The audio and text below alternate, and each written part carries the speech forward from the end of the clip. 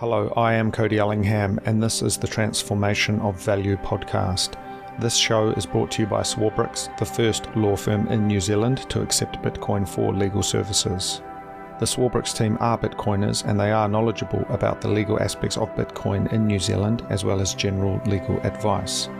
Swarbricks offers a 20% discount for services paid in Bitcoin. Find out more at swarbricks.co.nz/Bitcoin. Now, in today's episode, I talk with gSovereignty. We go deep into questions about individual sovereignty and freedom, and the relationship with the legacy nation-state, how Bitcoin and Nostr may interface with collectivist societies such as China. We talk about the Hong Kong protests, the dynamics of state and media, and Bitcoin's eventual showdown with the Cantillon Pyramid. We also talk about G's work in Nostr, including running the Nostrovia podcast and building Nostr Rocket, helping Bitcoiners organize projects in a way that is not beholden to the state. I do hope you enjoy this episode. If you want to get in touch with me, please send an email to hello@thetransformationofvalue.com and I will get back to you. Otherwise, on to the show. I thought room service was going to cut me off because yeah. It's been a bit of a pain because I'm in this like hotel room and it's so small, and like every time they've tried to come and clean the room, I've been like doing something, and I'm like, oh, so can you come back tomorrow? And they're like, oh, we have to clean it today. But luckily they finished just before, so it's all good. Are you in Tokyo still? No, I'm out west in a place called Kanazawa. Okay. Really beautiful. It's like one of the only cities that didn't get destroyed during World War II. So there's a lot of like old houses and just like it feels really different because even Kyoto, which has a little bit of kind of the old stuff, it's still quite modern and it's kind of been updated, whereas Kanazawa, it's like, man, just like old houses and everything just feels a little bit slower. It's a really nice pace of life. Oh, interesting. Are the houses, what's the construction of them usually over there? Well, they used to be, I mean, they were all wood. I think now they use a lot more kind of concrete and synthetic. Oh, so they have been rebuilt. It's just that it just didn't go through the destruction phase. Yeah, there's something really interesting around that sort of creative destruction of warfare and how it affects urban planning. Like, I don't know, overall, it's a far more beautiful city than Tokyo. And I can sort of see the memories of Tokyo, like there's areas you can go to where you can sort of feel that it used to have that sort of vibe with these like narrow streets and kind of that neighborhood sort of feel. But it just got churned over so many times. And then you had this kind of massive investment and just this growth mindset that meant that, the old was always, out with the old, in with the new. And I've always found that dynamic very interesting, like how cities come to be. I mean, Hong Kong's probably a little bit like that as well, right? Yeah, and Hong Kong, but that sounds more like Beijing. Actually, Beijing is really they have all the old hutongs, which are like the original style of housing, which there aren't really many left. But it's that feeling again, that feeling that you get where it's like, oh, this is how they used to be, like these little like very communal sort of like family oriented places. Have you spent a bit of time in Beijing? Yeah, a little bit, not too long, maybe a year in total. How did you find it? Well, I was living in Wuhan at the time, and so going to Beijing was kind of like going back to the civilized world after being out in the frontier, I guess. In a way, it sort of felt like that. Just like being able to get a wider variety of food, sort of really good public transport, just like a modern city compared to Wuhan, which now is great, but back then it was not. It was like basically a giant village. So it was really like going back to civilization. But if you go to Beijing from like Hong Kong, it's like going backwards, I guess. My cousin was in Wuhan She did an exchange for 1 year. I think it was like Wuhan Dashi, like Wuhan University, Yeah, and yeah. That's Wuda. yeah, And it's quite interesting because it's along the river, right? So it's sort of in the middle of the country, I guess. And I mean, Beijing to a degree as well is it's there's no oceans nearby. It's kind of in the yeah, middle of the continent as such. And I think what I've really felt coming back to or coming to Kanazawa, which is on the ocean, I walked to the beach the other day. It was actually it was a 10 kilometer walk, but it felt so nice just to go and wander along the river towards the estuary. But I realized the problem of Tokyo, even though it's got Tokyo Bay and there is some kind of ocean nearby, it's like I'm too far from the water. I don't know. There's something. Maybe it's the New yeah. Zealander in me coming out, but I don't feel at peace unless I'm able to get to the ocean that really easily like that. There's something. Do you know what I mean? Yeah, I know what you mean. I think I have a similar thing when I've been living around the water and I'm suddenly away from it. It's like there's no there isn't really a way. I don't know. It's almost like there's no way to escape. Yeah. There's no vastness anymore. It's just all boxed in. Even if even if it is open land, it's still like, but like, how do we get out of here? Yeah. Do you speak Chinese? Yeah, Mandarin, Mandarin. and a bit of Donghua. Cantonese, but Oh man. um, I, yeah, Cantonese I don't really care about that much because it's not that. I mean, it's not that useful. It's outside of Hong Kong, like where you're not going to use it anyway. Um, Oh, I mean, southern China, I mean, Guangzhou. yeah, Yeah. but Yeah, it's not practically speaking, everyone speaks Putonghua, yeah, right? Yeah, yeah, I don't know. It's kind of like it's Cantonese. It is a not a particularly useful language, but there's something about it. The old Hong Kong cinema, the old days that it's kind of quite alluring. But it's a bit like learning Latin or something. It's not particularly useful. I mean, it's more yeah. useful than Latin, but it's certainly there's an aesthetic to Canto that Mandarin doesn't quite have. There is, but it's like it's sort of like it's really interesting to see like if you learn Mandarin and then you start hearing Cantonese, then it's like, oh, that's how they say that one. It's like it's because it is the same language, it's just like a different pronunciation, really, for the most part, right? And then um or slightly like sometimes there's slightly different ways to say things, but it's still like very evidently Chinese. Um, it's still very evidently the same language.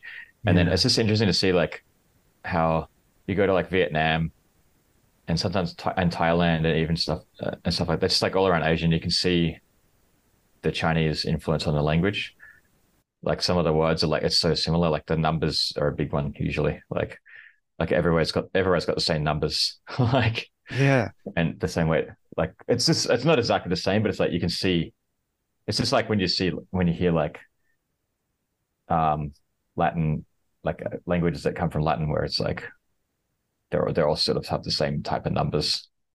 I found that in Thai, right? 1, 2, 3, 4, Nong Song Sam Sip, which Yeah, sounds like Cantonese. yeah, And there's other words, like I don't know if it's connected, but like in Mandarin you'd say like "mei wen ti," like no problem, and then in Thai you'd say like "mai ben lai," and it's yeah. like no worries, I don't And know, just yeah, you also you hear, and then when you hear like other Chinese dialects, and then you go to that, it's like, oh, this is just a Chinese dialect.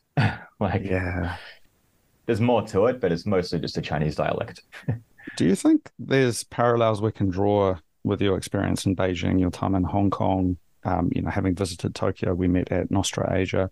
Do you think there's an awareness or an understanding of these kind of cities and the way fiat thinking, to kind of encapsulate, what I hope we can talk about today with Nostra and Bitcoin, but this idea of sort of the fiat high and the kind of the pumping of kind of capital into these places that has made them into these I wouldn't say soulless, but certainly has changed the structure and the architecture of the city in a way that maybe other places haven't quite experienced that. Do you sort of feel there's some kind of relationship there in terms of the way money and cities interact? Like yes, but it's not obvious. It comes out in like different in like little ways, like in terms of you can see the time preference coming out and manifesting in the way things are built and the way things are done, for sure. And then and I think that also affects the way people react, like interrelate with each other and the way they do business with each other. Because it's like, wow, you can't think too far ahead because there's no point.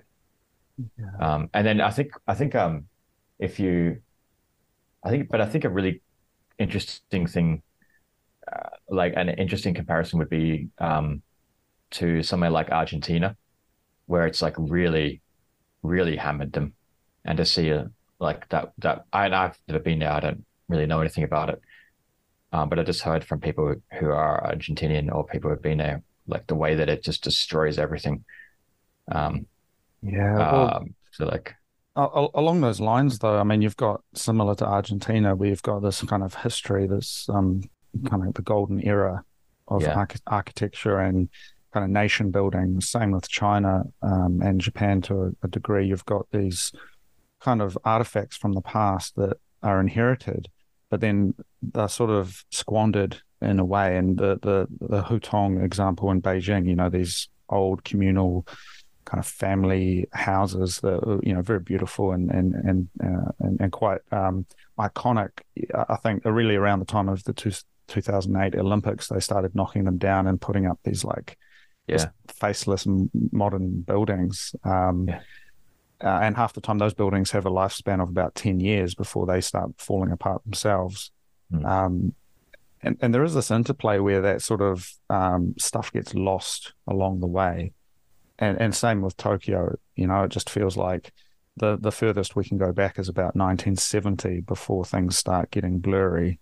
Um, and so to go back to like the Edo period or, some ancient history, it just isn't even possible. And then it's this refreshing thing to see like a castle or something from, the 17th century, yeah. which I can see from my window, and I'm like, man, it's like a different kind of time preference that, I think because for Japan, yeah, but for China, it all got like so obliterated during the Cultural Revolution that it almost doesn't matter anyway. I think. I mean, there's a deepening respect now for ancient, basically like ancient stuff. Um, but I mean, they blew it all away during the Cultural Revolution, and not all of it, but like they really did a lot of damage there, and I think the fiat the fiat stuff is kind of almost neither here nor there in comparison. yeah, Especially with China because it's like it's not part of the US fiat system. It's subtly different. The goals are different. It's a The US fiat system is pure like it's all business, right? Like it's extractive. Um, and that's what it's for. The Chinese fiat system is more it's anchored in a Confucian philosophy. And so it's more like it exists in order to deliver the goods, like in order to deliver the result for essentially like the massive Chinese family, which is like Chinese culture as a whole. Um, so and it does obviously like it's still fiat and it still does damage. Um, but the goals are very, very different. And the place that it comes from is very different. yeah, And they've done this experiment so many times already that they kind of know already. Like they had fiat under because they were using silver, and then they went to fiat. Like I think it was one of the I forgot which emperor, but like one of the Mongolian emperors.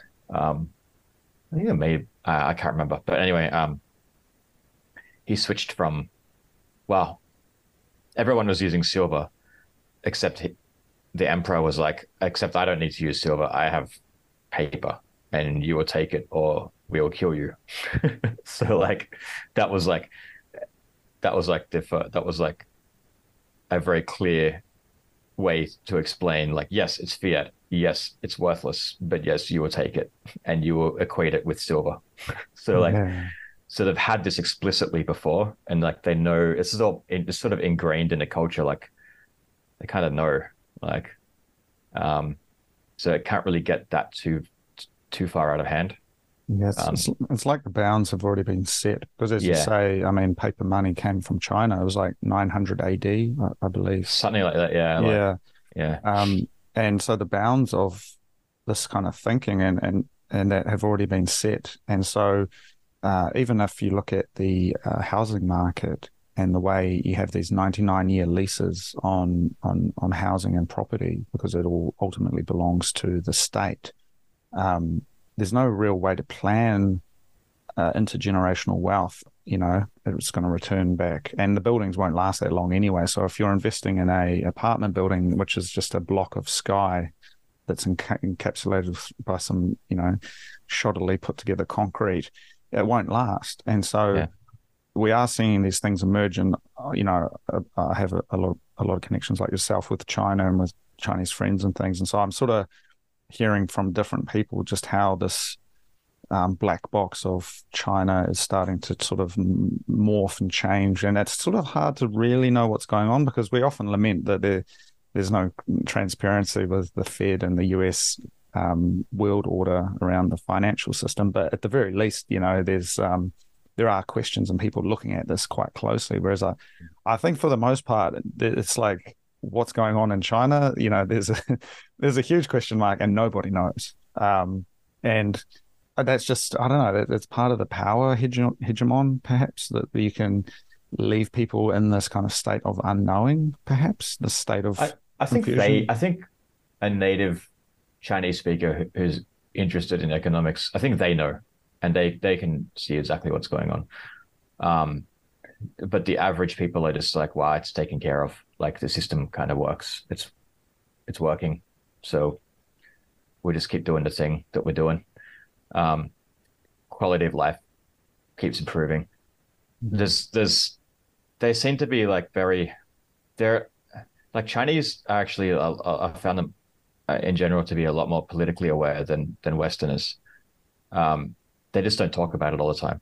That's They right. know, but they know, and they're just like, wow, cool. But I mean, we've been doing this for 5,000 years. Like, yeah, this is just another one of those. This is just like that time, or this is like that time. It's better than all the other times. So it's an improvement. There is a naivety, I think, to New Zealand in particular, and I think we really saw that over the last few years. But Yeah, there's an implicit tactical arrangement that I think Chinese people have. They understand, especially if they've got family still there, that there's a line to be towed, and there's a way of being, a way of seeking consensus within a system that they cannot hope to change themselves. That means that they're a lot more careful about what they say, um, and there is a history of that.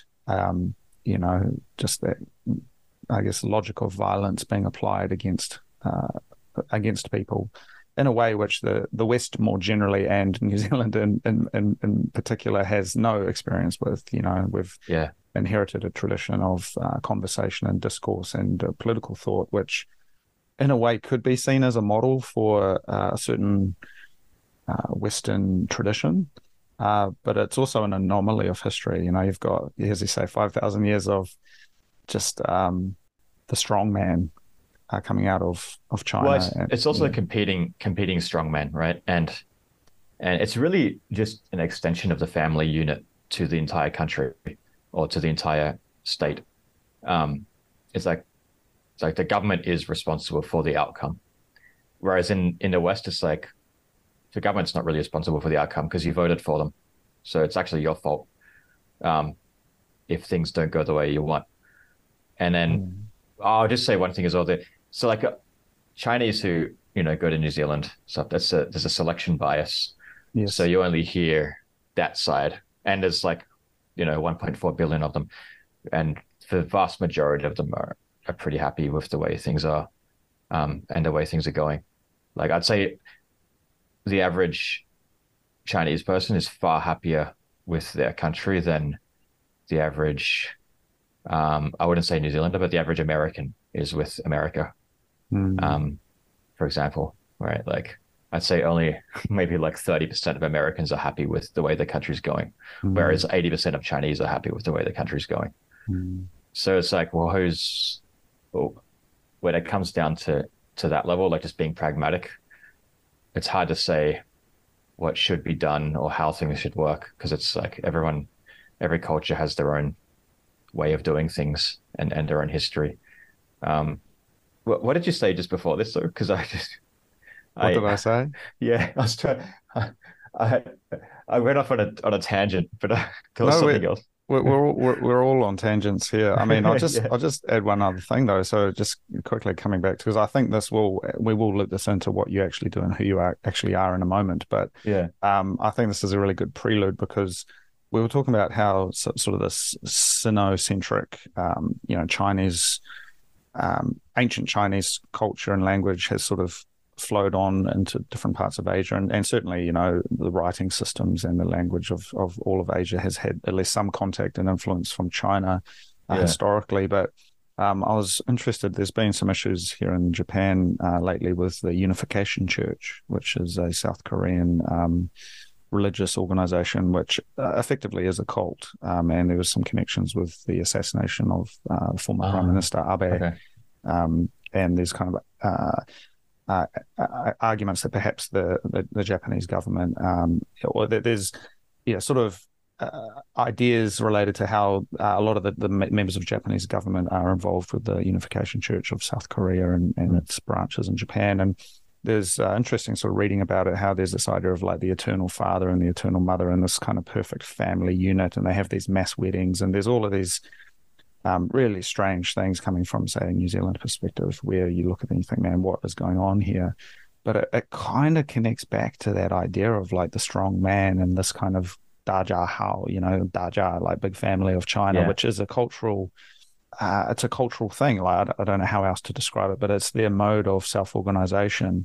And I think I would be curious at what your thoughts are around what that means, say, for Bitcoin, for Nostra, for some of the ideas that you and I are both passionate about, because it's Yeah. sort of, I hate to think that it's sort of coming in almost along the idea of an economic colonial kind of thing where even though there is this clearly superior system and we've got a reasoning for why Bitcoin is correct, and it is absolute, the way that how does that interface with a culture that doesn't work like that? Like what are the overlaps and where can they meet in the middle? I don't know. Do you have any sort of thoughts around that?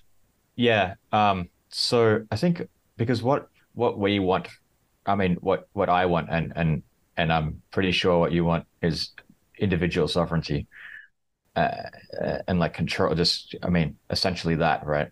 Freedom. Um, yeah, and what that means is like just the ability to make your own choices, really, and use like why would I need to use your currency? Like why do I need someone to tell me what currency to use, or anything really? Like I'll make my own decisions. Um, and that's why we like Bitcoin, or at least that's one of the reasons why we like Bitcoin. Um, but there's also group sovereignty, like there's like family sovereignty, and there's community sovereignty, and there's national sovereignty. And we don't like I don't care about national sovereignty. Like that's not I don't have a there's no country where I think I'm part of that country or I'm part of that group. Um, that doesn't work with me at all. But for other people, they do have that. They do have the group sovereignty thing. Like they want to be part of the group, and the group somehow, however it is, the group makes decisions. Um, and that group, as a group, they want sovereignty. And they want to be able to interact with other groups and also or just anyone who's not in that group. They want to be able to interact as a sovereign group. Um, So like China is now in this situation where they're trying to assert their group sovereignty in the world, and being told, no, you can't do that because you're violating individual sovereignty. But it's like they want the group sovereignty. That's what they want. And the ones who don't want it, they tend to leave. Mm. So like I think there's something to be said for that, and Bitcoin is just as valuable to them to assert their group sovereignty as it is to us to assert our individual sovereignty. And that's Mm. something which I think Bitcoiners are missing when they think about countries like China. Not everyone wants individual sovereignty. So a lot of people really want the group sovereignty. Yeah, well, I think that's sort of where I'm really interested in some of these cross-cultural discussions because obviously a lot of the narrative is driven from the United States, which has a history of this, you know, strong independence from the federal government, this idea of independence of the individual. And a place like New Zealand, I think, sits slightly further away from that, where we are a small country. We are a large community in a way. And, you know, I only notice it as I leave New Zealand that I think, man, I really, generally speaking, I do like New Zealand people. They have their failings, but it's a little bit like the Shire, you know, we're all sort of in this Yeah, thing. And if I meet someone at the airport and I hear that twang in their voice and I think, oh, you know, I'll probably go and have a chat with that person, you know, yeah, no matter where I am in the world. And yeah, that's not the case. You know, you meet an American and you say, oh, where are you from? California. Say, hey, I know a guy from California as well. It really doesn't mean anything to them. Whereas if you yeah, say, hey, I know a guy from Wellington, it's like, oh shit, you know, I probably have bumped yeah, into him before, you know. yeah, And so there's a different approach to consensus seeking, I think, for small states and these kind of different, you know, countries that are on and groups of people who are along this continuum. And at one end of that, you've got effectively these collectivist societies, which have been so for thousands of years, and Japan is also one. You know, yeah. they call it the kizoku ishiki, you know, the group awareness, Mhm. and it sort of inverts. And there's an interesting analogy. If you look at the address systems in Japan, it's sort of the other way around. They go country, prefecture, Yeah, city, and then they got the numbers for the houses, which is different. Where in New Zealand, it's like number one, street name, and then you know yeah, the town. And it kind of, in a way, is an analogy for the way society is organized. Because I think to a degree, and I think there's nuance here, but to a degree, I think first and foremost, people identify, you know, as Japanese or as Chinese, and then they drill down into the detail, yeah, and that creates some interesting political, cultural things where the way you talk about, say, Chinese food, Chinese culture, Chinese society, you are talking about the individual, whereas I can be pretty openly critical of New Zealand and the state. However, deep down, there is a love, I believe, for my fellow countrymen. Um, you know, there is a sort of a fraternity there, even though we may completely despise the representation of New Zealand, or even something, you know, like the rugby or some kind of sports kind of. yeah, They're supposed to be this kind of what would you call it? This sort of analog for the country itself. You know, I hate all that stuff, but still, there's something about the people that brings us together. Whereas to say that you hate the Communist Party of China or that you dislike their policies or you don't agree with them is to implicitly insult the individual in a lot of cases. yes, Not for yes. everyone, but Not for, but for the vast majority, it is. If you say that to someone, like you might think that you're on the Chinese people's side by saying it. I mean, a lot of people in the West think that implicitly somehow, but it's like, no, you just alienated the entire, like essentially, basically the entire Chinese population. Um, at least, but I think that happens mostly because of that selection bias, where it is the people who really don't like that system who leave, and they say everything's really bad because you know, that's, and to them it probably is really bad, right? well, Um, I've seen some interesting videos that Vice put out around North Korean defectors, and in a couple of cases, the people were like, "Yeah, I actually had a better life in North Korea," especially if they were higher up in the echelons of the military or of a certain family. You know, this one guy, you know, he swam over, you know, because you can, it's pretty close. He Yeah. swam over and he ended up in South Korea. He had no work skills. They have an accent, so they don't really fit in that well. They don't even know how to ride the bus or any of that stuff. And they go through this like re-education program because it's like if you've never been part of a modern society and you land, what are you going to Yeah. do? Yeah. Um, It's similar to the fall of the Berlin Wall, I guess. There are a lot of people on the communist side that were like, oh, actually, I kind of just want to go back to the way it was before. well, they're economically useless, effectively. Yeah. Like they may speak a language, they maybe can do menial tasks, but the cultural patterns and kind of maps of meaning that the kind of the patterns that they exist Mm, within are no longer applicable. And mm, in a way, I wonder whether there's parallels here again with the China kind of, I guess the China way or the other way around how we approach things like relationship building, kind of long-term thinking, infrastructure investment. I mean, there's definitely different ways of doing things, and there is moments where they seem like they're compatible, and then there's moments where you think, man, there's no compatibility here. It's a yeah. different gauge of railway. They're just not going to connect, you know? I think like at the moment, it's basically like China actually is they just want to be internationally, they want to be capitalist.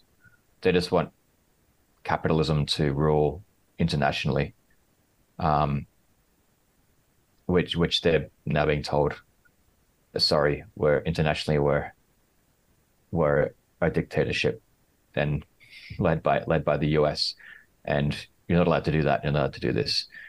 You can't just trade with these people. Yeah, we're not allowed to do that anymore. Um, so internationally, they want just free trade, because that's kind of like their MO really. But they want to control everything within their borders. They want sovereignty over that. Um, Yeah.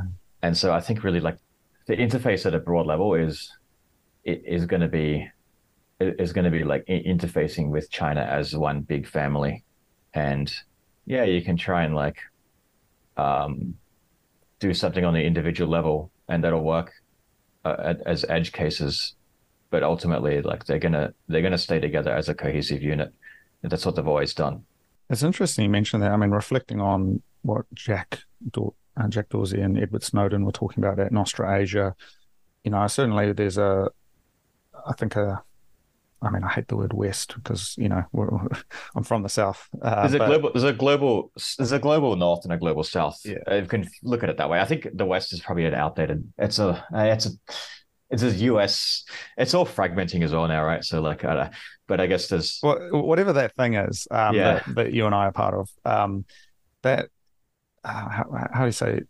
I think there's a nugget of truth there with what you're saying around the engagement with the state, and certainly uh, Japan is a kind of a middle example where, I mean, there's more Bitcoin merchants in New Zealand. In fact, there's more Bitcoin merchants in Christchurch than there are in the entirety of Japan, and I think that gives an example of what sort of difference we're seeing here. And if you look at the meetups, I mean, there's certainly a lot of Bitcoin meetups and events happening in somewhere like Tokyo, but the vast majority of them, the attendees are foreigners. I think there is an awareness around some of the technology, layer two stuff. There's some people who are really interested in kind of building games or stuff on Lightning, but some of the deep political questions, I don't see it. And given the what's going on with the Bank of Japan and just some of these economic issues which are happening right now, there's sort of this lack of critical discourse, as far as I can tell, which you saw, I think, perhaps more of in the 1920s and the 30s, sort of in the pre-war era.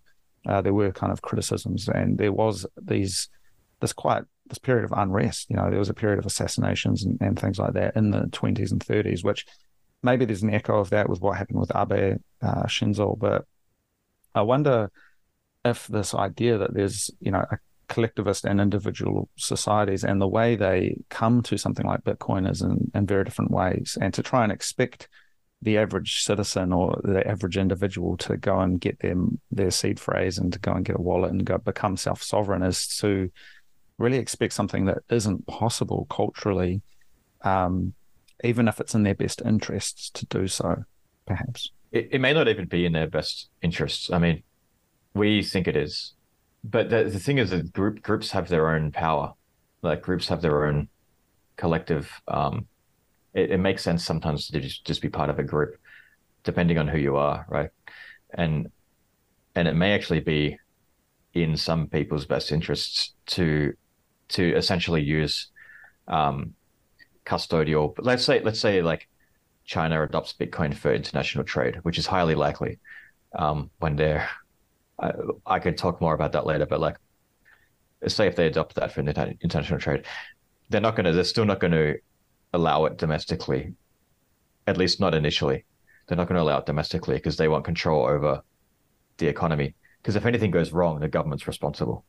They're not going to allow this experiment to happen domestically, um, unless they see that it really, really works everywhere else. Um, so, so that would mean that essentially, but the Chinese government then would be like the central bank would be accumulating Bitcoin, um, and that's sort of the groups. That's the group's sort of Bitcoin wallet, and the individuals have sort of indirect access to that. It's almost like custodial Bitcoin, um, but they use it, but it's just used for foreign trade. And so whenever they're buying something from a foreign country, it's going through Bitcoin, but it's just going via the central bank. I can absolutely see that. And if you look at the history of gold and the centralization of gold, um, and 6102 and all of these things, I could certainly see that taking place. And given the information controls, and this is where we touch on Nostr a little bit, but there could be a paper currency within the country that is, it doesn't even need to be pegged. It can kind of just be its own thing that is propped up by basically the police coming and knocking on your door. That's what it's backed by, and border controls and capital controls. And then there's this wallet that's being settled in Beijing, that's used for those flows of international capital. And given the production base of China, I think there's an argument to be made that perhaps they could actually crack it and they somehow manage to centrally plan. I don't know. I mean, a lot of Austrians would be yelling at that and saying, look, that's just not possible. But looking at what's happening with AI, looking at what they've done so far, they've kind of made it work for 50 years, or from 1949. So 60, 70 years now. So I don't know, man. I think like central planning does not work in a Western context because we're way less able to submit to something like that. But when your culture has had 5,000 years of submitting to central planning, like it probably does work. Yeah, I mean, I can see it also from a tech perspective. They've got these tech giants, WeChat, Tencent, Huawei, these different companies, certainly with competency, and in fact, the mining companies as well, manufacturers, they've got perhaps the technical skills to also execute this international trade system where, because it is a bit messy at the moment. I mean, when I've had to buy stuff from China, the easiest way is to go via Hong Kong. I can't quite remember how it works, but trying to send RMB, I mean, it's not really that straightforward. Whereas, you go through the Hong Kong dollar, and I mean, that was always the role of Hong Kong, and that's where you're based, obviously, but it was always that kind of portal, that kind of peg into the world. And I wonder whether that's an analogy that we could look at with Bitcoin, where Hong Kong becomes, reemerges as the kind of financial hub 2.0. It looked like for a while that was going to disappear as the China increases its sway in Hong Kong and tried to crush the protests in that several years ago. But now we see maybe it could emerge again as it's the Bitcoin hub. This is where Bitcoin stuff happens. The no Bitcoin in China. Thank you very much. And there's sort of maybe some connection there, perhaps. That is what is happening. Oh, okay. So Hong Kong is being used as a sandbox by China. Yeah. That's always sort of been that way since the handover. Like it's viewed as because China always experiments with small areas. Like that they opened up Shenzhen as an experiment um, before they rolled it out nationally, right? And they're doing the same thing with Hong Kong. Hong Kong was about to see Hong Kong is very US centric because the Hong Kong dollar is pegged to the USD, and the banking system is like deeply connected. Um, so Hong Kong was about to basically just outlaw all Bitcoin and crypto trading, um, unless you're a so-called qualified investor, which means like um, you're already like very rich. Mm. Um, they were about to do that. That the laws were written. It was all like they were doing it. They were going to ban everyone from buying Bitcoin, but they're going to.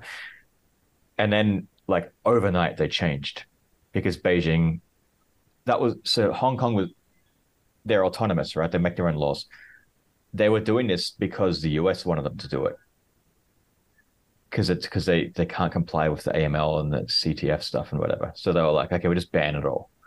Um, China stepped in and was like, no, you're not banning it. You're actually you have to make this legal because we need Hong Kong to experiment here and see like we can't experiment with it. We don't have like China doesn't have the capacity to do these kind of experiments politically. Like they can't do it, but Hong Kong can. So like like Beijing just like told them not to. Um, like they just told them to legalize it, Mm. and that's working its way through now. Yeah. So so I think like things like that. There's also there's so much misconception about Hong Kong at the moment. Like I talk to people and they're like, I don't want to go to Hong Kong because I might get arrested or something. It's like, what the fuck do you think? What are you talking about? Like that's not happening at all. It's like it's there's the media has done like a really good hatchet job on Hong Kong. Um basically because they um essentially like there were legitimate there were the protests and I was out in the protests. I wasn't protesting. I was going to watch the protests with some friends because it's like happening where I live and it's sort of like history in the making. We went out when all the shops, the 7-Eleven and stuff was still open. There's like rubber bullets flying around and stuff, but we could still get a beer at 7-Eleven and drink on the street and just watch it all. And so that's what we did for like months on end as this sort of unfolded before us. And it started as like very peaceful, and then it took a turn towards violence. Um, when I think there was like one of the U.S. senators or someone came and to Hong Kong. Basically, the U.S. started trying to turn this into a color revolution um, by basically like it's sort of psychological at that point. But um, as soon as that happened, it turned like very very violent very quickly, and it took like 6 months of like serious violence, like Molotov cocktails being thrown around. Like I saw like there was a restaurant um there was a restaurant like full of people, and then the kids like threw Molotov cocktails into the floor below the restaurant, and the whole thing caught on fire. And it's like, like you trying to kill people or what? Like, why are you trying to kill people who are eating dinner after work in a restaurant? Mm. Like that's what, and so the people, the Hong Kong people like turned against the protests, but they tolerated it for like 6 months because they're like, okay, get it. Like, um, it took 6 months for the police to really do anything about it, and that's when, and then that they shut it down, um, over a period of about a month, and and then the Western media lost it because they couldn't handle, um, that they couldn't handle it, that it was ending or something like that. Like it was all very strange. Um, Yeah. Yeah. It seems like a lot of different things were being poured into that. I mean, I was watching from yeah, a distance, but I've got a lot of friends in Hong Kong, and I've I've been very interested in that story.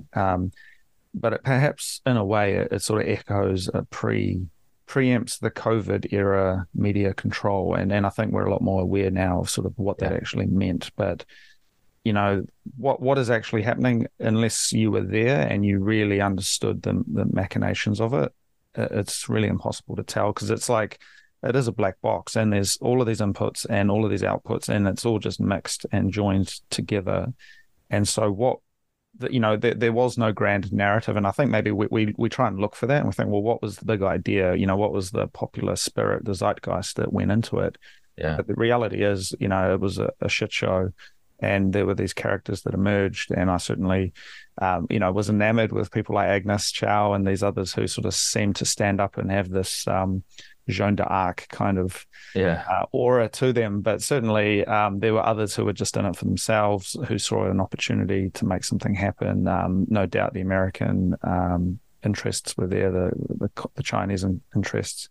And what does this mean? Because it was all being live streamed on hundreds of channels. You had these new ways of organizing, and with Telegram groups, and their ability to coordinate. I was really blown away how they could just say, okay, the police are here, and dynamically they would just disperse and route around the blockades and that sort of thing. Yeah, that was really interesting. That was really interesting. So there was but it was also just it was almost just like a daily sport. You go out and go to the protests. It was just sort of it didn't require much. LARPing, yeah. I shared it. I really enjoyed the protest period. It was really fun. It was really, there were definitely bad aspects to it. They absolutely trashed the city. They did they burned, they destroyed MTR stations. It's which was the thing that really pissed people off, because it's okay, yeah, I get it. There are things, to protest about, but don't burn down the city, because we need it still, right? Yeah. We still need to get on with the job. And Yeah. if you're burning down the city, then whose side are you actually on here? And the restraint of the police was insane. I'd never. It was the most professional police force I've ever seen. This was not it's just so that in Australia, it took 6 months in Hong Kong for the police to do anything. In Australia, it took 2 days of protests during COVID for them to react with the same kind of violence. So when I saw that, I was like, that was the final sort of nail in the coffin for the whole, Hong Kong is not free and the West is free. It's no, it's self-evidently wrong.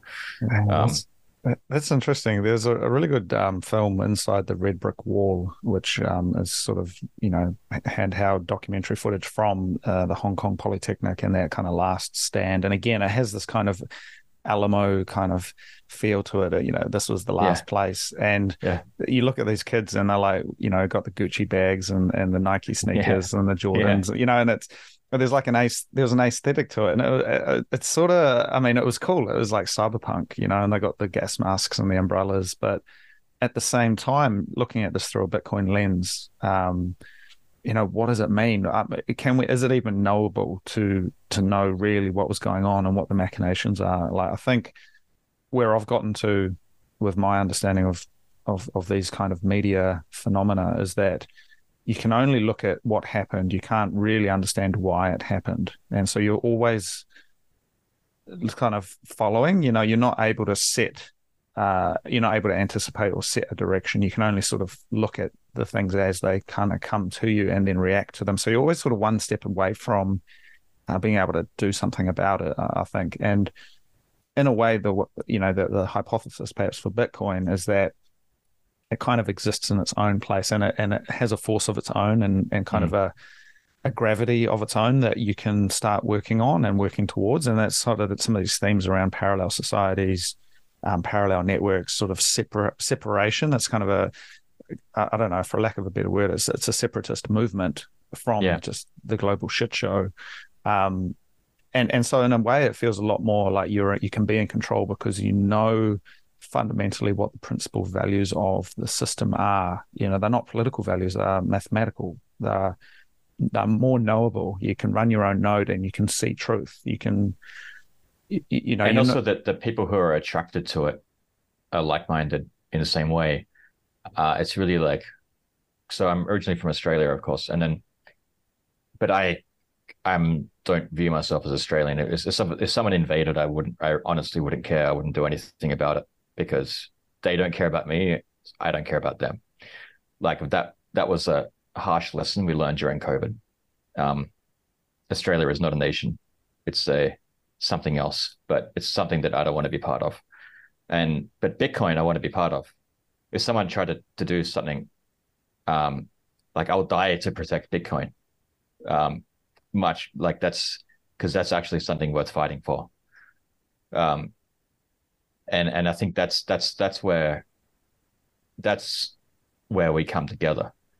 And not everyone's going to agree about that, but a large number of people are, and we're going to be a cohesive. Not, it's a different paradigm, right? But it's a group of individuals who believe in this, and that is kind of a nation. And if we get big enough, it's a nation that can defend itself against tyranny. So, and okay, not everyone wants to get on board. That's fine, but for the people who do, though, like here it is. Yeah, those are profound words. You know, um, putting your life on the line, your reputation, everything you hold dear for this idea of Bitcoin. But what's interesting, G, is that I know exactly what you mean. And for myself, deciding to put my name out there, as a starting point, talking about it, being active, building on it, I've done so much more to build on this nation of Bitcoin than I could do or that I would ever want to do for the nation of New Zealand, for example. It's sort of, I Like really, sorry. they because like they just locked us out of it. Yeah. What's the point of contributing to that society when they can cut us out of it at any time? And they just did cut us out of it. So Yeah. like, I mean, sure, some people still want to contribute to that. Um, but I don't. And I don't, I think, and a lot of people don't. And so I think those societies, I view them really as a legacy society. And if we don't have an alternative to that, we're really fucked. So like that's why like it's worth dying for Bitcoin. I wonder if this kind of energy, this tone of conversation is in a way, the analogy is problematic, so I need to work through it with you, but analogous to something like empire, where uh, for better or for worse, again, just objectively, for better or for worse, the ability of, say, something like the British Empire to cohesively organize and self-organize and to build Hong Kong, to build New Zealand, to build Australia, these different places from effectively nothing, because Hong Kong was a couple of islands, New Zealand was a sparsely populated islands, chain of islands in the South Pacific. There were people there already, and there were challenges there that obviously, we need to identify, and it is problematic, but purely objectively, something was Yeah. built there, railways, roads, structures were built, and maybe the challenges with a purely sort of individualist approach is that there needed to be this kind of critical mass of force and pure power to be able to activate that kind of change. And in a way, maybe Bitcoin is that, and the nation state and its just political shenanigans is this kind of legacy system that you talk about. And there's kind of this like colonization of these spaces as Bitcoiners infiltrate. They're not, you can't attack them. There's no fortress to penetrate. There's no head to chop off. It is within. It's like just a completely different paradigm for power dynamics, geopolitics, economics. Yeah. And it's exciting because it's happening right now. And really at a high level, that's what I'm really interested in with this show and these kinds of conversations, is trying to find out what that looks like and sort of where it's moving. Because it's like we're building it as we go. And I mean, you're building on it, I'm building on it. We're the national anthems and the railways of 19th century New Zealand are being built again now, but they are BIPs, they are NIPs, they are layer twos, they are Bitcoin meetups and events. Like there's something we can do there. There's something we can be active in a way that we haven't had agency for a long time. Yes, and no one can kick us out of it, which is the key thing if you're going to invest your time in something, is to make sure that you're investing in something that no one can take away and no one can kick you out of. I think so the way Hong Kong was built was that the British just didn't actually do anything other than provide a base level of security. The capitalism took care of the rest. The reason it was so successful is because there was basically no government, other than that base level of security. Because obviously, like, if you're not going to build something if someone can just come and take it off you. So you need that. But I think society kind of figures that out anyway, because it's like you don't get very far if you don't figure that out, or at least the societies that don't figure that out don't live very long, and they get replaced by the ones who do figure that out. Just sort of a Darwinian way to look at it, I guess. Like, I'm talking about the base level of security, where like I can build a building and no one's going to come and just take it from me, because there's that social layer of like, that building belongs to me because I built it. There's an interesting parallel perhaps with New Zealand as well. With the change in government, there's renewed conversation around the Treaty of Waitangi and these things. And I was having a conversation with a historian who sort of explained, I mean, there was a lot of nuance to it. I think it doesn't come through in the media today, but there was a period in the 1830s when New Zealand was very lawless. You saw these sort of different tribes. There was dirty dealings. There were Australian prospectors coming in, and just this kind of flow of people, and it was very loose. And effectively, part of the treaty was bringing in some degree of law and order to create a system that wouldn't just destroy itself, because there were a lot of dirty dealings. Just it was the Wild West, or the Wild South, I guess you could say. And this idea, and it kind of comes back to an anarcho-capitalist kind of idea, that the state should only be responsible for defense and protection of those property rights. And so maybe that's sort of what we're looking at here, is that in a way Bitcoin does that. If you've got private keys, you've secured those personally, you've done that. But the Bitcoin protocol and the system itself will protect you if you've done your bit. And no further work is required. And then it can be delegated to the next layer of functionality, which is the capitalists to come in and accumulate capital and to build things. And then different agents within that are able to act. But the capitalism itself isn't able to self-perpetuate without some sort of mechanism for those property rights to exist and to be protected. Yeah, absolutely. Yeah. So the thing that I would say to that is that it's not guaranteed yet. I mean, there are attack vectors that can be taken against Bitcoin. So it basically goes through 4 phases. The first phase is the honeymoon period, where the existing system doesn't care about it, because like they're not clued into it. They don't see what it can do. They don't feel threatened by it.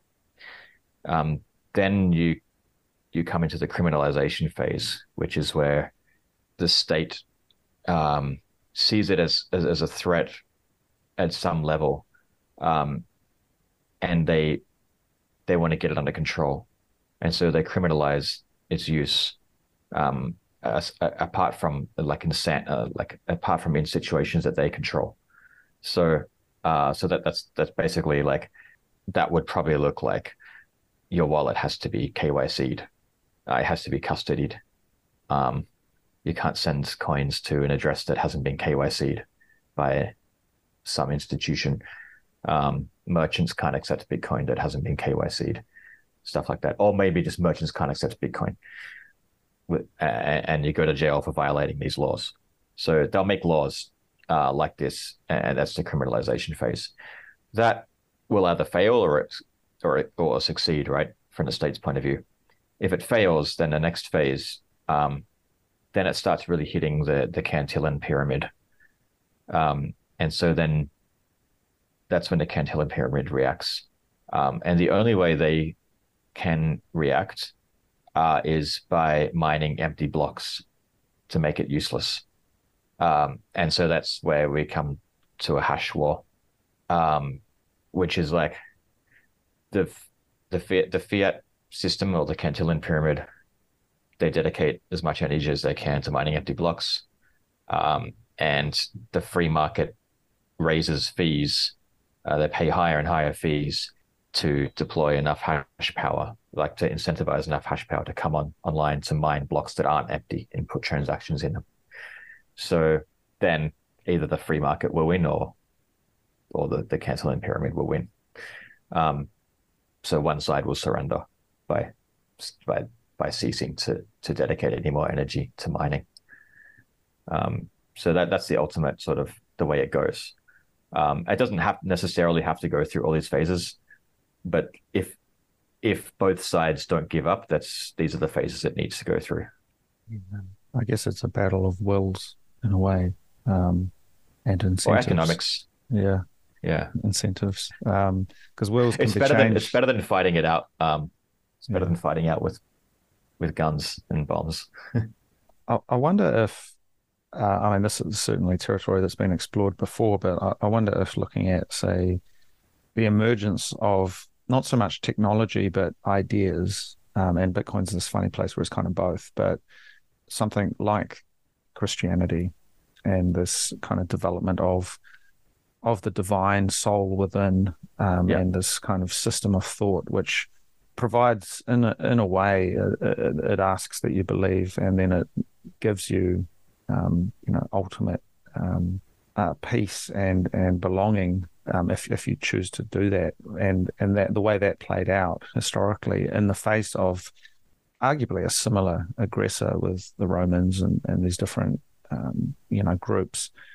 I wonder how that can be used as a rediscovery or an analogy to kind of look at Bitcoin, because you saw periods of the early, the apostles, you saw the period of evangelism, and I mean, just even here in Japan, stories of, people who were Christian because it was banned for a long time, been asked to basically, give up their faith or risk death. That was, quite common throughout the world, and they gladly gave their life for the idea of Christ. And I think there's something in that which maybe warrants more of a historical analysis, which I don't have all the information to it, but how did that work? Because it still won, and the individuals continued it, and they carried that fire within them,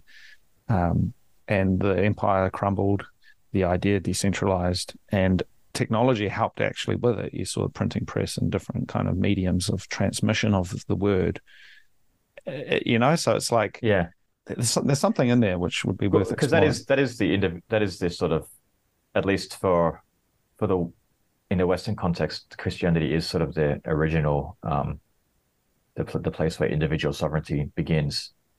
Yeah, because that's you now have a soul.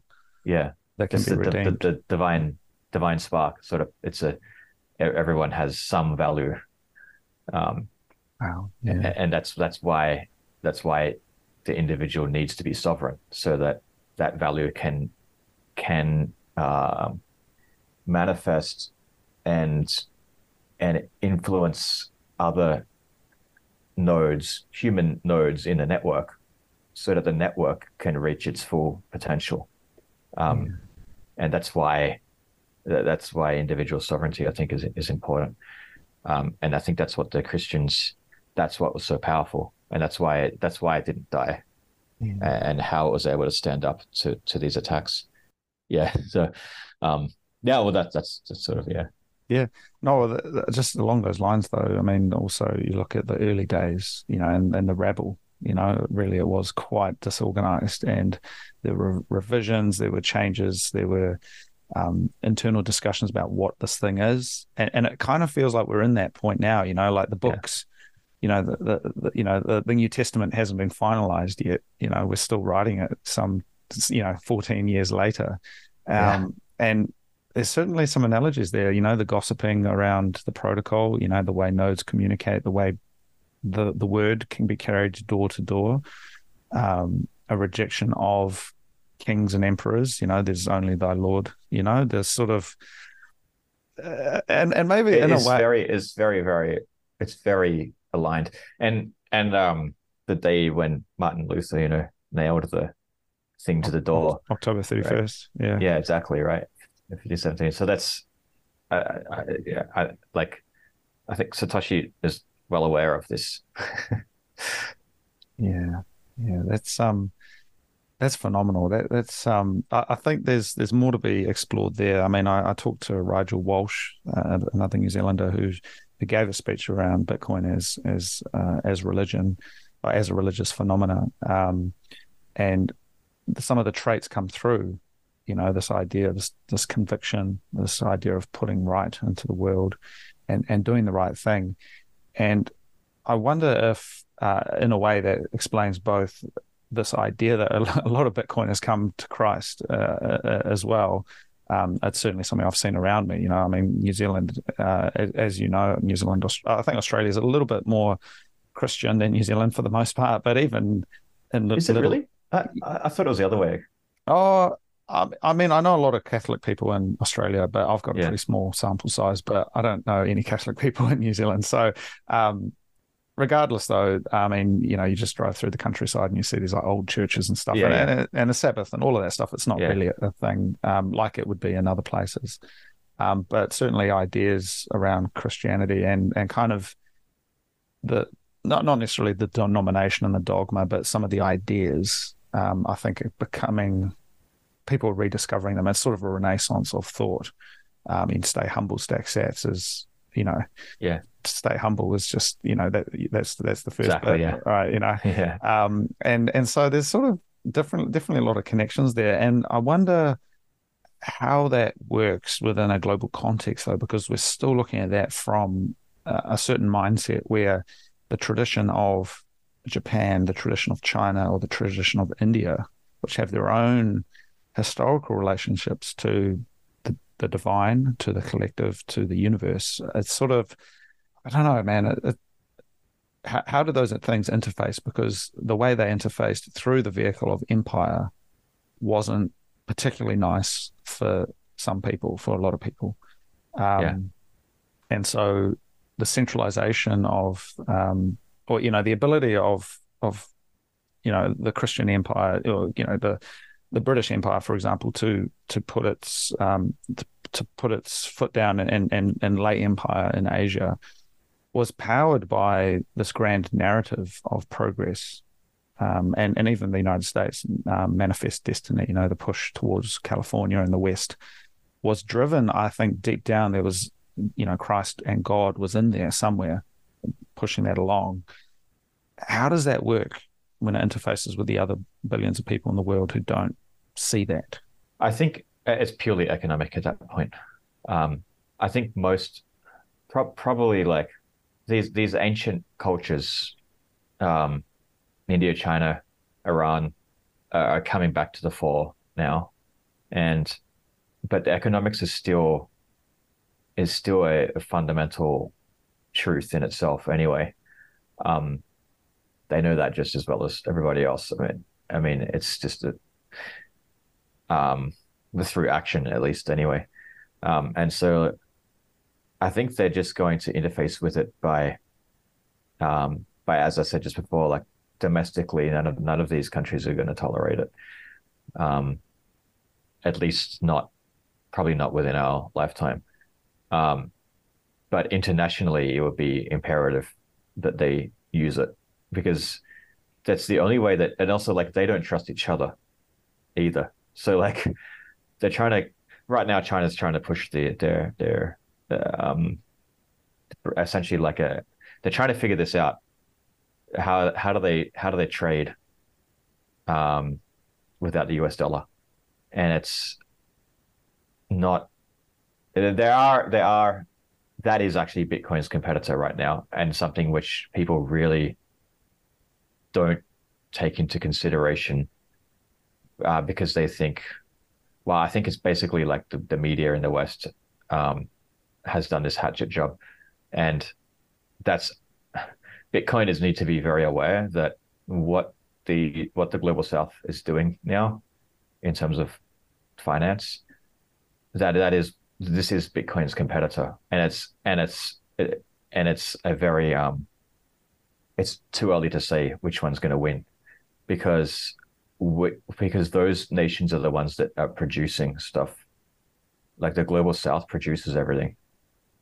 And if they all don't use Bitcoin, that's the end of Bitcoin.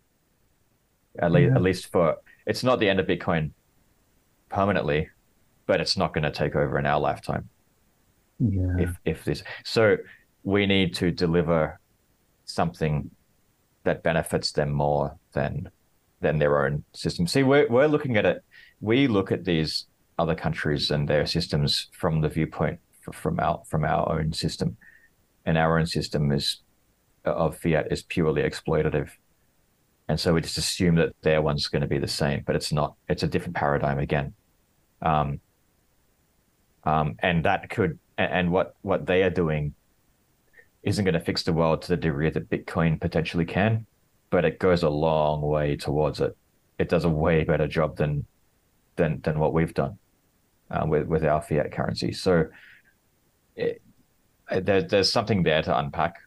Um, and something to be respected about it because I see like people are not like Bitcoiners in general are not taking this seriously, and they really need to, like because this is the way that Bitcoin doesn't get adopted during our lifetime. It's because the global South produces something that's better for everyone in the global South than Bitcoin is. Yeah. Well, what you say about this collectivist engagement with it, in a way, I think the reality is that self-custody is not going to work for the Yeah. vast majority of people. The system to Or at least uh, not immediately. Like a long term, yes, sure, but you've got to get there. yeah, Um, yeah, and there's sort of this idea that there's some sort of collective that is the interface, and then the individuals are within that, and they're sort of just basically doing what they're currently doing. And then at a higher level, there is an interface, and there's this kind of this technocratic level that is, the node runner for the group and yeah, and the nation, and that leads to the same kind of centralization issues you had with the gold standard and the nation state and trading blocks and these kinds of things. And I mean, yeah, even looking at the history of the Industrial Revolution, which is arguably the point at which, humanity really finally found its legs, and was able to break out of that Malthusian kind of boom and bust yeah, cycle. We could have had that we could have had that a long time ago. I mean, the Greeks had toy steam engines, and yeah. they had like wooden rails, and they had the building blocks of the technology of Mac, They had steam engines. And pistons. Oh, the Romans at least had pistons. They were very yeah, close to a steam engine, actually, the Romans. yeah, but the reason why it never emerged, at least as far as I've seen, is that the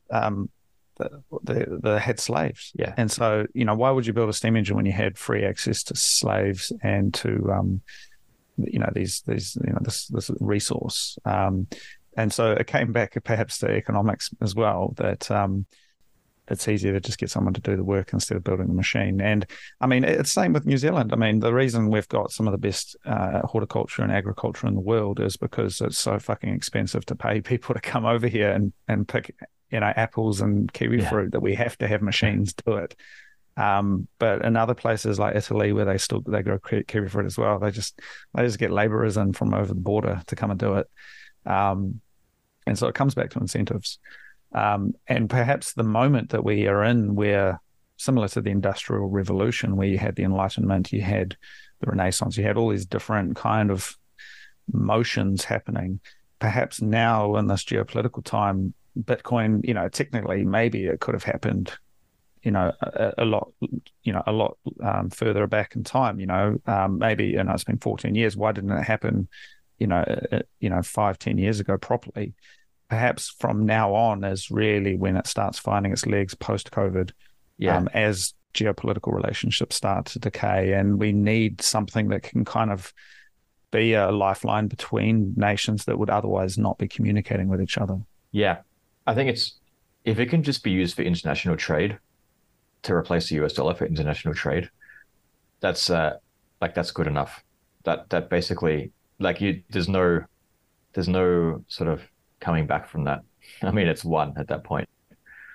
Um, What does that look like though? Because I mean, how do you? Because that's quite different to the consensus or the zeitgeist of Bitcoiners, which is to the downfall of the nation state. It's like, well, what would the Department of Bitcoin look like? What would the head Bitcoiner at the Reserve Bank of New Zealand look like? Because that's not a frame of thinking that is very common, or I've never seen it in the Bitcoin world. But someone's got to build this stuff. yeah.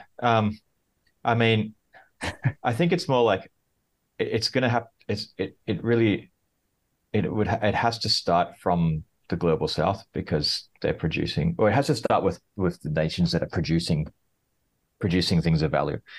So not the US. So like for somewhere like New Zealand, I think it could just be the farmers accept Bitcoin.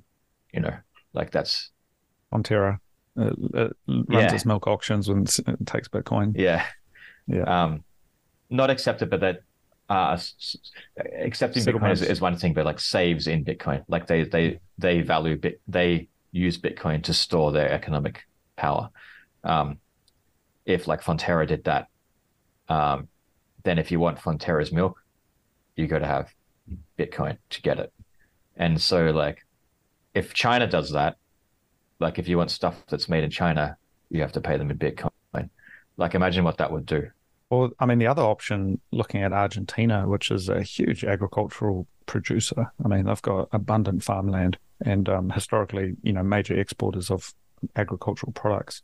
I mean, that could be a potential reality coming through pretty soon if this Javier, gets in Yeah. as president, or at least, even if he doesn't, the question's being asked because the peso is so poor right now that they're using US dollars. And I mean, you get into the challenge though, because if the currency fails, that the next best thing then is probably the US dollar. Yeah. And so, is there this precursor period where it's dollarization followed by Bitcoinization? Um, because maybe on a US dollar standard, everything will just work for another X amount of years. I mean, On a global, like a truly global US standard, yeah, and probably could. Um, yeah. which is kind of sad. But And they keep kicking the can down the line, but they've got the manufacturing base of the world now running US dollars, and so yeah, they can kind of just run as much deficit as they need. although it's although like there's really the world really is splitting between global south and global north. And I don't think the global south is going to be accepting US dollars for much longer. Um, and that now is increasingly involving the oil production. So yeah, I don't know. I don't know what that really looks like, but the next 10 years are going to be really interesting, that's for sure. Yeah. I realize we've just had a huge conversation and we haven't talked at all about who you even are, and what that you even do here. But I feel like now I do want to just touch it briefly on just a little bit of a overview of your background, but then Nostra Rocket in particular, because I feel like there's a connection here around solving humanity's greatest problems, and Nostra in particular. So, gee, like, what can you say about yourself? Uh, How would you describe yourself? I don't know. I try not to usually. um, I guess I'm an engineer or a hacker, solve problems, um, and that usually involves um, writing code and or building hardware. Um, I got into Bitcoin. I really saw the value of Bitcoin when I did a hardware project, a software defined radio. Uh, I did a crowdfunding campaign and raised money and with PayPal, because that's the way people wanted to pay. Um, and then PayPal froze my account, um, like in the middle of manufacturing and stuff. It was like a really um, it was a very disruptive thing to do because like I needed to pay the manufacturers. Like all these things are like manufacturing hardware is like you have a schedule, especially back then. Now there's a lot more just in time stuff, but like back then it was like you have a schedule. This is your time on the SMT machines, like it's slotted in for here, and you have to pay by here in order to keep that time. Otherwise, it's like a month away. And like I'd promised delivery um, to the crowd basically by a certain time, and so PayPal freezing my account like really fucked things up. Um, so I was like, okay, well, then I can only accept Bitcoin from now on then for this kind of thing. um, so moving forward with that particular project, I kept pre-selling units, but only for Bitcoin, um, and that got me through that period. As it took like a while for PayPal to unfreeze the account, and that's a long story, but like I ended up making a website, Let's Kill PayPal, and then and the like this the director of like PayPal APAC um like called me on my private phone number, which I guess I'd registered with PayPal. He called me personally and was like, "Can you please? We're going to sort it out. Can you take the site down because the staff aren't coming into work because they're scared?" And then I got the money back, and but like I shouldn't have had to. But it was like incredibly disruptive. So anyway, that's when I really saw the power of Bitcoin. It's like, okay, they like this. It does actually work. It can't be stopped, um, and can't be frozen. So it lets you get on with the job without needing to think about this stuff. Um, then skip forward like I guess like 10 years, and then I saw Nostr, and I got the same. It was sort of like the same feeling that I got around early Bitcoin, in terms of the community.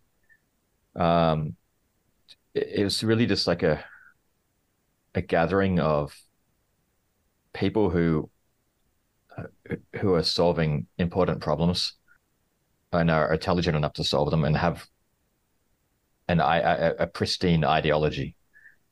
Um, and so that was when there were sort of um, around like something like 20 people who are sort of like active in the Telegram group, the Nostr Telegram group. Nostr itself wasn't really that usable. Um, but like, I don't know, I don't know whether I was lucky or what, but like then Nostr, I was like, these are my people. Like, I just felt very like these are the people like who I want to be around. And this thing's going to go somewhere.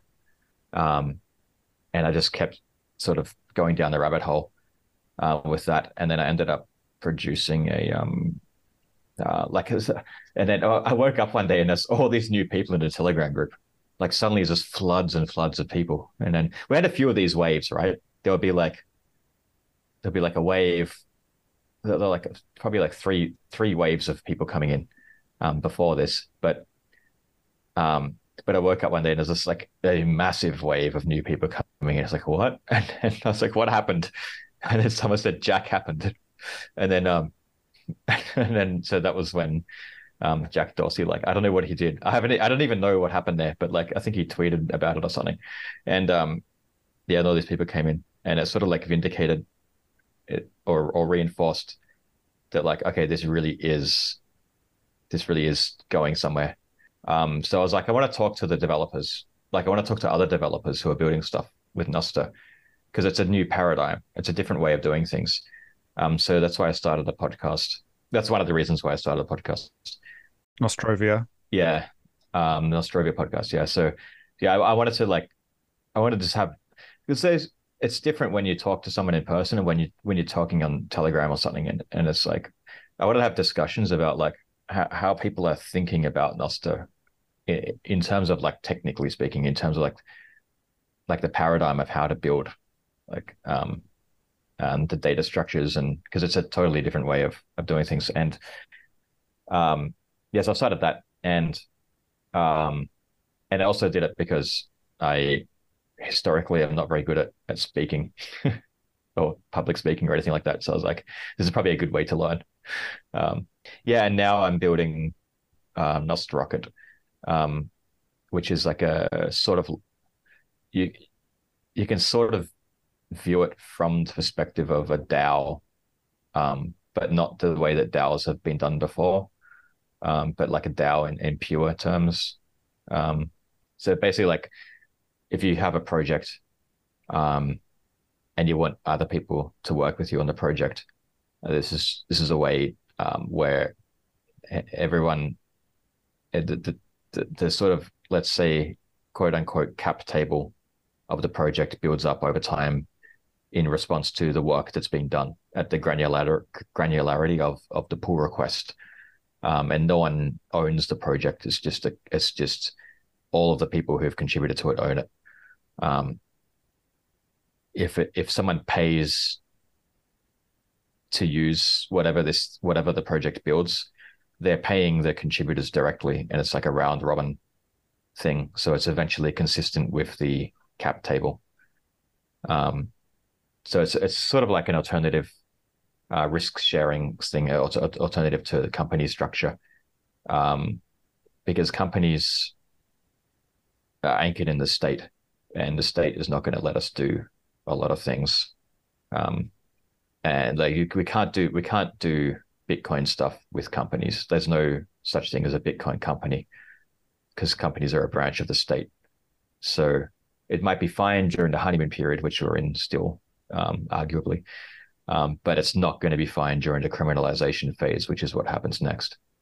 How does that work? And so it's almost like a proof of sweat kind of model Yeah. where you do some work, you put in some effort, and is that how does that relate to your involvement in a project? How does that get compensated? So you start with the person who starts the project, and they just by instantiating the project, that creates like one merit, which is sort of like another way to say share, and that gives them voting power to approve or reject other people's requests for merits, and you request merits in response to work that's been done that you've done. So if you spend an hour on solving a problem, then you send a merit request for like $40 or whatever you think that is, whatever you think it's worth, which is basically like what would be sustainable for you to keep doing this, and the existing merit holders can approve or reject that. If it's approved, then you're a merit holder and you're a part of the voting for all the future ones. So if you don't do the right thing, if either side doesn't do the right thing, so if the merit holders don't approve merit requests for like a legitimate merit request, which is reasonable, then that person is not going to keep submitting. They're not going to keep working for that project. they're not going to keep contributing to that project, and other people are going to see that as well, and they're not going to contribute to it. So it's dead. And on the other side, if you submit a merit request, which is obviously like too unreasonable, oh, it's not going to get approved, or it might get approved once, but then you might be told like, don't like, if you want to keep doing this, you're going to have to be reasonable and given a chance to self-correct. Um, so it's sort of like I wouldn't say game theory, but it's just like if you're if it's a group, if the people involved are honest, then everything works out well. And dishonest, if the majority of people are honest, then everything works out well, because it can sort of reject dishonesty. And if like the majority are dishonest, then this is not going to work at all. So it's kind of like a filter, I guess, Yeah. to filter out dishonesty. And so the merits themselves are it's literally just like a way to build up a like what proportion of work has everyone done, so that if the thing does generate revenue somehow, it goes in proportion to everybody who's contributed to it. That's the reason for it. Would that also apply? Because in a lot of cases, open source projects, that they stay free and open, and they don't necessarily have a revenue model. But for example, donations and sort of Yeah. community support, would that also filter in through this? Yeah. And so, Yeah. you could almost programmatically do it as well, so that anytime donations hit that Lightning address, it gets pushed out to all of the people in proportion to their merit ratio. Is that sort of how you imagine it working? It's not like that because we didn't have and that may be possible with splits, but to prove the concept, I'm not going to build that. Yeah. What I've done is just use a round robin thing. So every payment that comes in just goes to the next merit holder, and it's eventually consistent. Like it's weighted by that number of merits that they have, so it's eventually consistent. Because it has to be totally non-custodial. Yeah. Like there can't be any trusted address in this anywhere. I see. Yeah. Yeah. That's interesting. I wonder whether, just looping this back to our first half of the conversation, though, where we were talking about the Empire project, and how arguably things like the New Zealand company or the East India company, which were pretty innovative, ideas that you could somehow have this ownership of this thing that was bigger than a small group of people, but it could actually be quite large.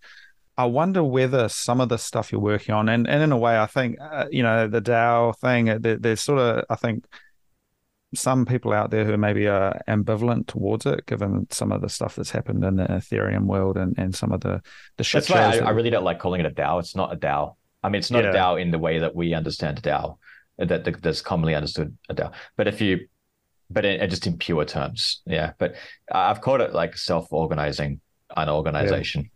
Yeah. I mean, I fully understand. And I mean, even words like Web3, I think we can reclaim them. We don't have to be scared of the word. It's just the analogy here of, say, the New Zealand company, the East India company. It seems like, in a way, that's what empowered this empire building project, because you could have this group of people make stuff happen on the other side of the world just with letters and pieces of paper. And you didn't have to have a mechanical link between London and Northland, or London and New Zealand, to actually build the empire. And in a way, in this new world of Bitcoiners, this new sort of sovereign state, the digital state, I guess, where how does work happen?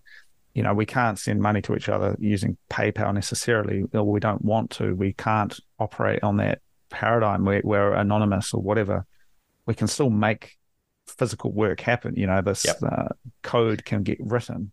So it's basically at the core, like this system is designed to focus sovereign human action towards solving problems. And so the way that I don't want to get too far into it because we'll be here all day, but like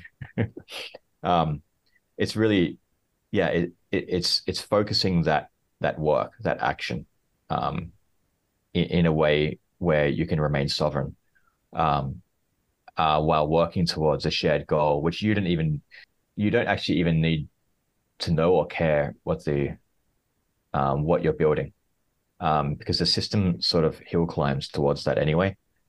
Because if it's if you think about decentralization, it's the opposite of central planning. So you don't know what you're building. You can't know what you're building because there's no one telling you what to build. There's no one making those decisions. So you need to evolve into something. Like it has to start for any other direction, right?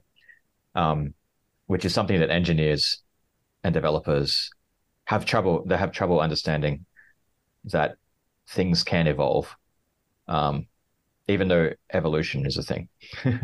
um, Yeah. Well, along those lines, though, my experience with developers has been that they're generally more task focused. There is architecture involved, but grand narratives, product managers kind of don't really align with what an engineer is particularly interested in, which is, look, this thing needs to do that. Yeah, function. exactly. Yeah. And so if you could just pick up an issue and go. Yeah.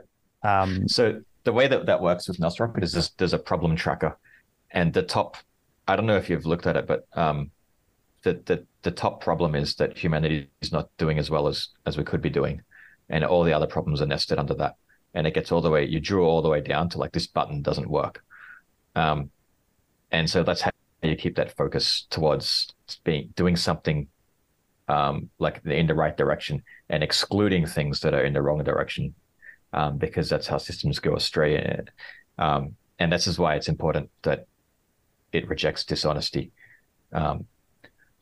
at a fundamental level as well. So, and this is why also like it wouldn't be possible without, it would be very, very difficult to do this without Nostr. It'll be flat out impossible to do this without Bitcoin, because you need a source of truth for this to work. Yeah, manifest destiny for the Bitcoin era, an idea that's greater than the sum of its parts. It's direction towards human achievement, human excellence, flourishing, abundance, a place that we seem to be getting further and further away from in this kind of fiat circus that we live in. Yeah. I'm excited, man. I realize we've gone in a few different places today. I've really enjoyed this. I feel like there's more, but maybe for another time.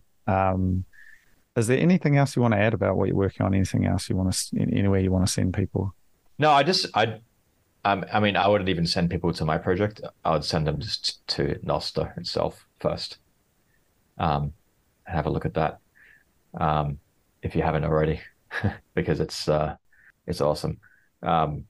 It's the way that we are able to communicate. Like Bitcoin allows us to communicate value, and Nostr is allowing us to communicate our social graph, our social connections. Nostr is the telegraph lines streaming across the country. Yeah. Bitcoin is the railways carrying value back and forth in this digital world, this new digital Bitcoin state that we are trying to build. We're trying to secede from the fiat system and create something better for everyone. I don't know. There's some big stuff in there, man. I'm excited. I'm going to have to ponder on this one a little bit, I think. Yeah. Gee, thank you so much, dialing in from Hong Kong. I hope I can come see you. I do want to go visit Hong Kong and have some dim sum and visit Yamate again. But thank you for your time, man. Yeah, thanks, man. It was a great conversation. I had fun. Thank you for listening. I do hope you enjoyed the show. I am Cody Allingham, and that was The Transformation of Value. If you'd like to get in touch with me, please send an email to hello@thetransformationofvalue.com, and I will get back to you.